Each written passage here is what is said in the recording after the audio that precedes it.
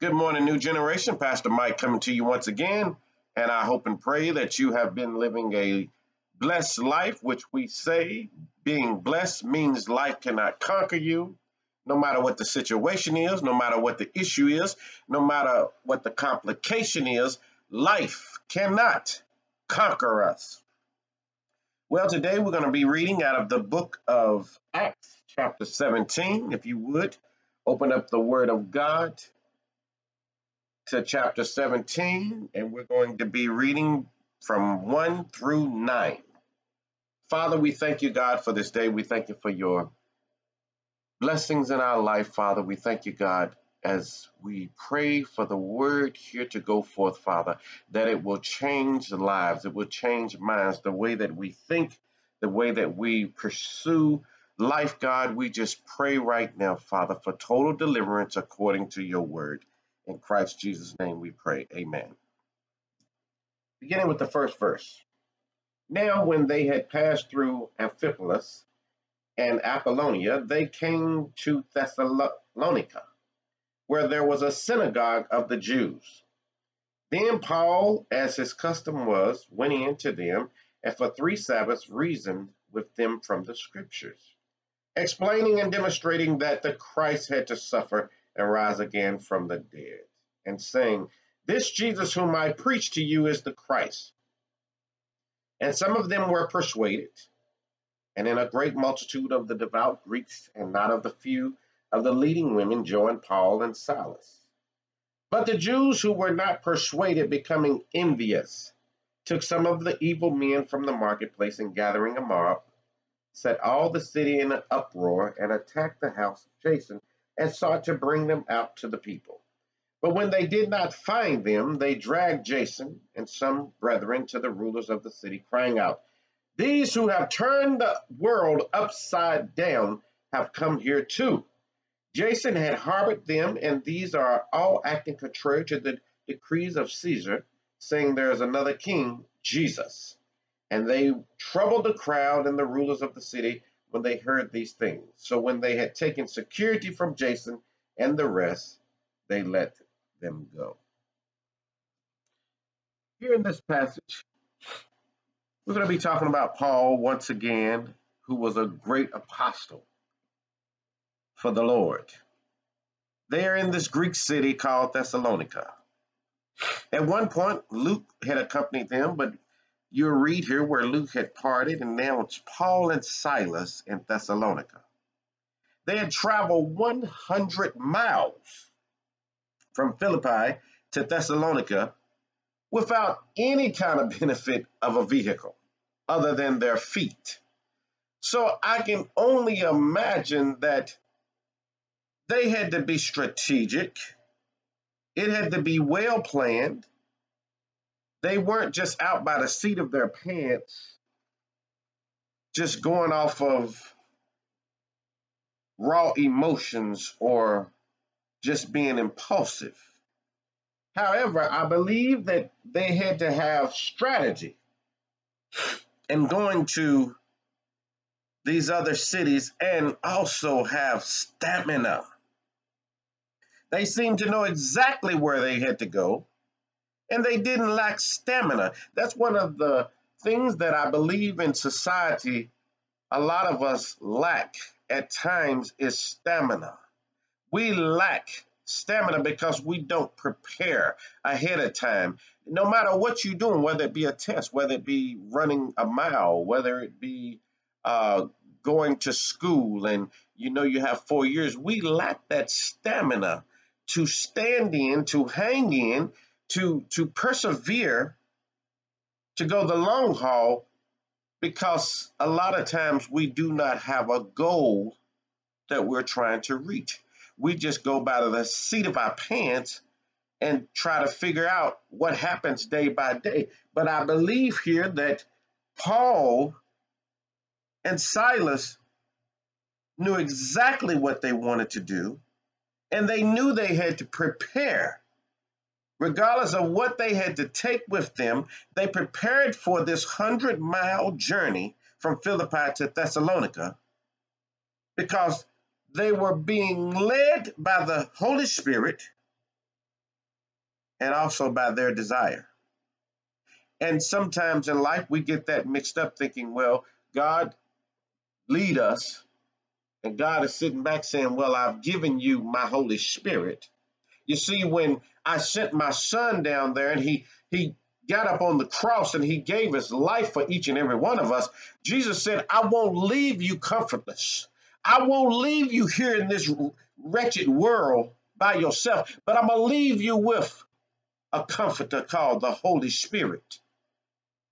I'm going to leave you with somebody that when you accept me in your life, my Holy Spirit dwells inside that will give you direction, that will give you leaders, that will give you leadership, that will guide you to wherever it is you may need to go, whatever decisions you may need to come up with. And I believe that he said, I'll give you my spirit, but you must also have desire inside of you.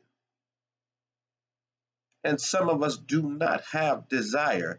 We tend to get spoiled and lazy, and we want God to do everything. And God is saying that in Deuteronomy, he talks about one of my favorite scriptures of, he said, I'll give you power to get wealth.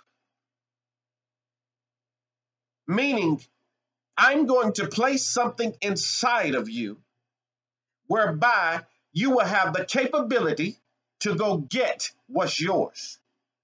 But if you don't use that desire, if you don't have desire, you may have, like an automobile, you may have one of the best engines in a car, a Hemi, all kinds of different type of engines you may have in your automobile. But if you never put the key in, if you never have that desire to start it up, it's just a car. It's just an engine, just like any other engine. You will never be able to perform because you don't have the desire to put the key into the engine to start it up. God is saying, I have placed in each and every one of you that is listening to this word today the capability to do many and great things. But will you put the key into the ignition? Will you start the car up? Will you start that? Will you use that desire to see what God has waiting for each and every one of you? We must have desire, like Paul and Silas here. They had desire in order to make it 100-mile trip on their feet. Some of us won't even drive a car 100 miles, but they walked 100 miles with the leadership of the Holy Spirit and their desire. You see, sometimes in life, there's a criteria that we must meet, and it's called desire. You see, Paul had a goal to evangelize where Christ hadn't been.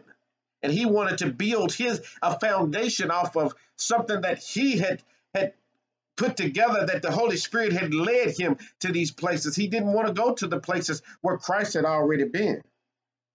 Sometimes it's easier for us to use someone else's platform instead of starting our own platform. Leadership, desire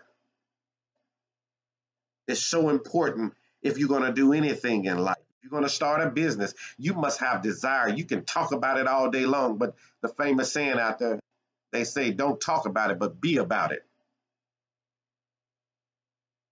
You see, Paul and Silas sought to prove that Jesus was the Christ. That was their goal with the Old Testament scripture. They used this method, it says, all throughout. This was a technique meaning strategy, that could work on the hardest of hearts because it worked on Paul's heart. It stopped Paul one day in his tracks. And it caused many Jews and a lot of the Greeks to believe. But listen to me very carefully right now. In life, where there is an awakening, you can always expect opposition. Anything that you come up with, when the light bulb comes on inside of that head of ours, you can always expect, the Bible tells me, where there is good, evil is present. Evil is lurking in every decision, in every step that you take. And you must be prepared and ready for evil to always step up somewhere. Because the enemy don't want you doing anything good and doing that which folk can be saved and folk can be delivered and folk can be changed and your life can be changed, whether it be financially, physically, mentally, spiritually. The enemy don't want any of that. Stop giving the devil credit like, oh, he's not bothering me. You just don't recognize Satan. You need to pray for that spirit of discernment, because the enemy is always present according to the word of God. Where there is an awakening, always expect. When we expect, that means that we're looking for opposition. We're not just sitting back being complacent and thinking that the enemy is not there, but we have an expectation that there will be opposition. Let's read here in the verse 5, Acts 17 and 5. It says, but the Jews who were not persuaded, becoming envious, becoming jealous, took some of the evil men from the marketplace. Pay attention here. Misery loves company. And it's something about a mob. When the enemy comes, the Bible says he comes in as a flood. He doesn't come in, he doesn't dribble in, but he comes in as a flood. But my Bible tells me that God said he'd lift up a standard against the enemy. But you must have an expectation that the enemy here, according to the word of God, it says, took some of the evil men from the marketplace and gathering a mob, set all the city in an uproar and attacked the house of Jason and sought to bring them out to the people. The enemy wants to cause an uproar in your life. The enemy wants you all messed up in your mind, all angry and confused and don't know which way to go and don't know which way is up or down, don't know which way is right. The enemy wants to cause an uproar in our lives today.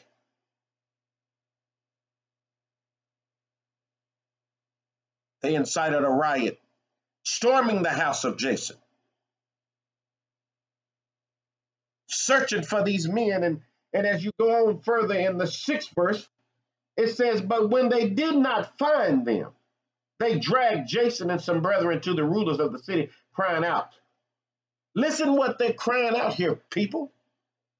These who have turned the world upside down have come here too. You see, each and every one of us have greatness inside of us. And it is your job to turn the world upside down. It is your job to leave a legacy for your children, for people around you, that you didn't just merely exist. You're not here on the earth to just exist, but you are here to turn this world upside down, that when life has been completed, folk are still talking about the legacy that you left. Whatever you do, and I was taught this as a child by my mother, Dr. Martha Anderson, whatever you do the best that you can. Don't accept just doing things mediocre. Don't accept just barely getting by, but if you dig a ditch, dig the best ditch. If you write a paper, write the best paper. Have that desire to start that engine up and turn the world upside down. Stop just existing out here. and just being okay. If you run a 2 mile, you run it the best that you can so that you turn the world upside down. It's time to wake up, folk. It's time to understand that there must be method with message, as we see here. It wasn't just by a message, but it was method and a message. We see patterns of expectations. We see a man serving God with a perfect blend of spiritual sensitivity and a dogged determination. Do you have that determination, that desire when everything is going wrong? Do we have that desire? When we get complacent, do we have that desire when it seems as though nothing is going right? Do we have that desire to start up that engine? You have the best thing under the hood, one of the most powerful engines, but if you don't have a desire to start it, it's just an engine.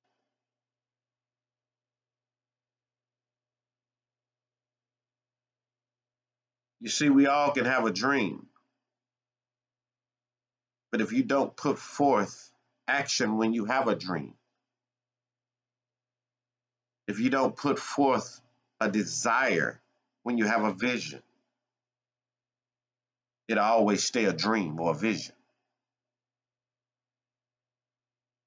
Turn with me to the book of Proverbs, chapter 20, and the 18th verse.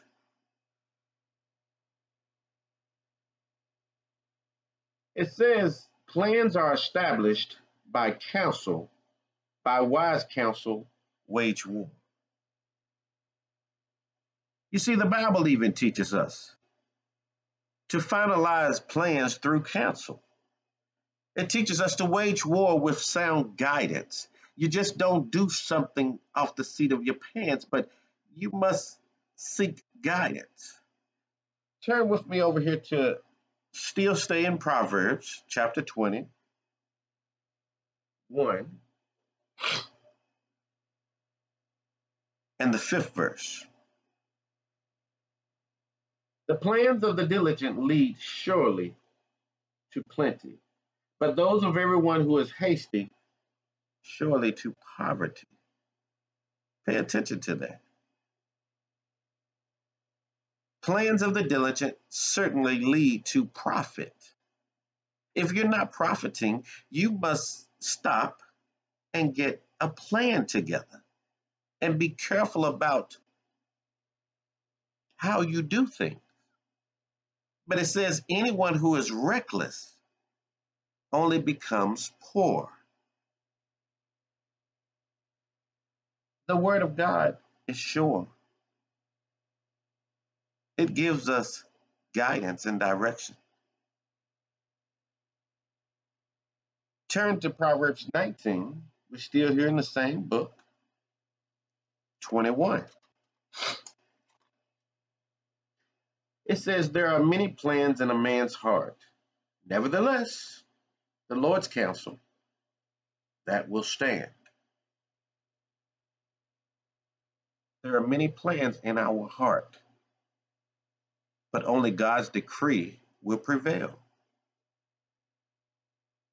The prayer that we need to continue to pray and we need to seek God on is every one of us right now should be praying. Father, God which art in heaven, thy name is highly consecrated, and it's only you, Father, that will take us where we need to go and where we need to be. I pray that you will align my thoughts with your thoughts, Father, so that I can walk in your way. I pray that you would align my thoughts, God, with your thoughts, so that I can walk in your way. This is a prayer, short and simple, that I believe all of us, not just you, but myself, we need to pray every day. Father, thy God which art in heaven, I pray that you will align my thoughts with your thoughts so that I can walk in your way. Because strategy is very important according to your word. I must be very diligent about where I go and what I do and what I want to seek in life. Because if I'm not, your word tells me that being reckless, I will become poor. And not just poor financially, but poor in spirit. Being reckless, Father, it teaches me that I will become poor even in my physical body if I don't strategically plan to work out or strategically plan to eat right and do things the way that your word tells me. I will become poor. It tells me to finalize my plans and wage war with sound guidance. I thank you, Father, that our prayer must be every day when we wake, before our feet hit the ground. Align my thoughts with your thoughts that I may walk in your way. Well, I praise God for his word today. I thank each and every one of you out there listening. I believe that we will be delivered according to the word of God. I believe that God stands in places in our lives that we've yet to tap into because we're looking into the flesh. I believe that God's Spirit is there to lead and guide, give us wise counsel. But one of the most things that we must do, one of the biggest things that it seems so simple, but it is truly major in our life, is we must start the automobile. And that start is we must have desire, which, when connected with leadership of the Holy Spirit, anything can happen. Anything is possible in our lives. For my Bible tells me all things are possible through Christ, which strengthens us. All things are possible to him that believes in God. I pray that you all stay blessed. Life cannot conquer you, no matter what the situation is, no matter how bad it may look to the eyes. For faith is not what we see, but it's what we believe. Stay blessed, stay encouraged. Have a wonderful day. In Jesus' name, amen.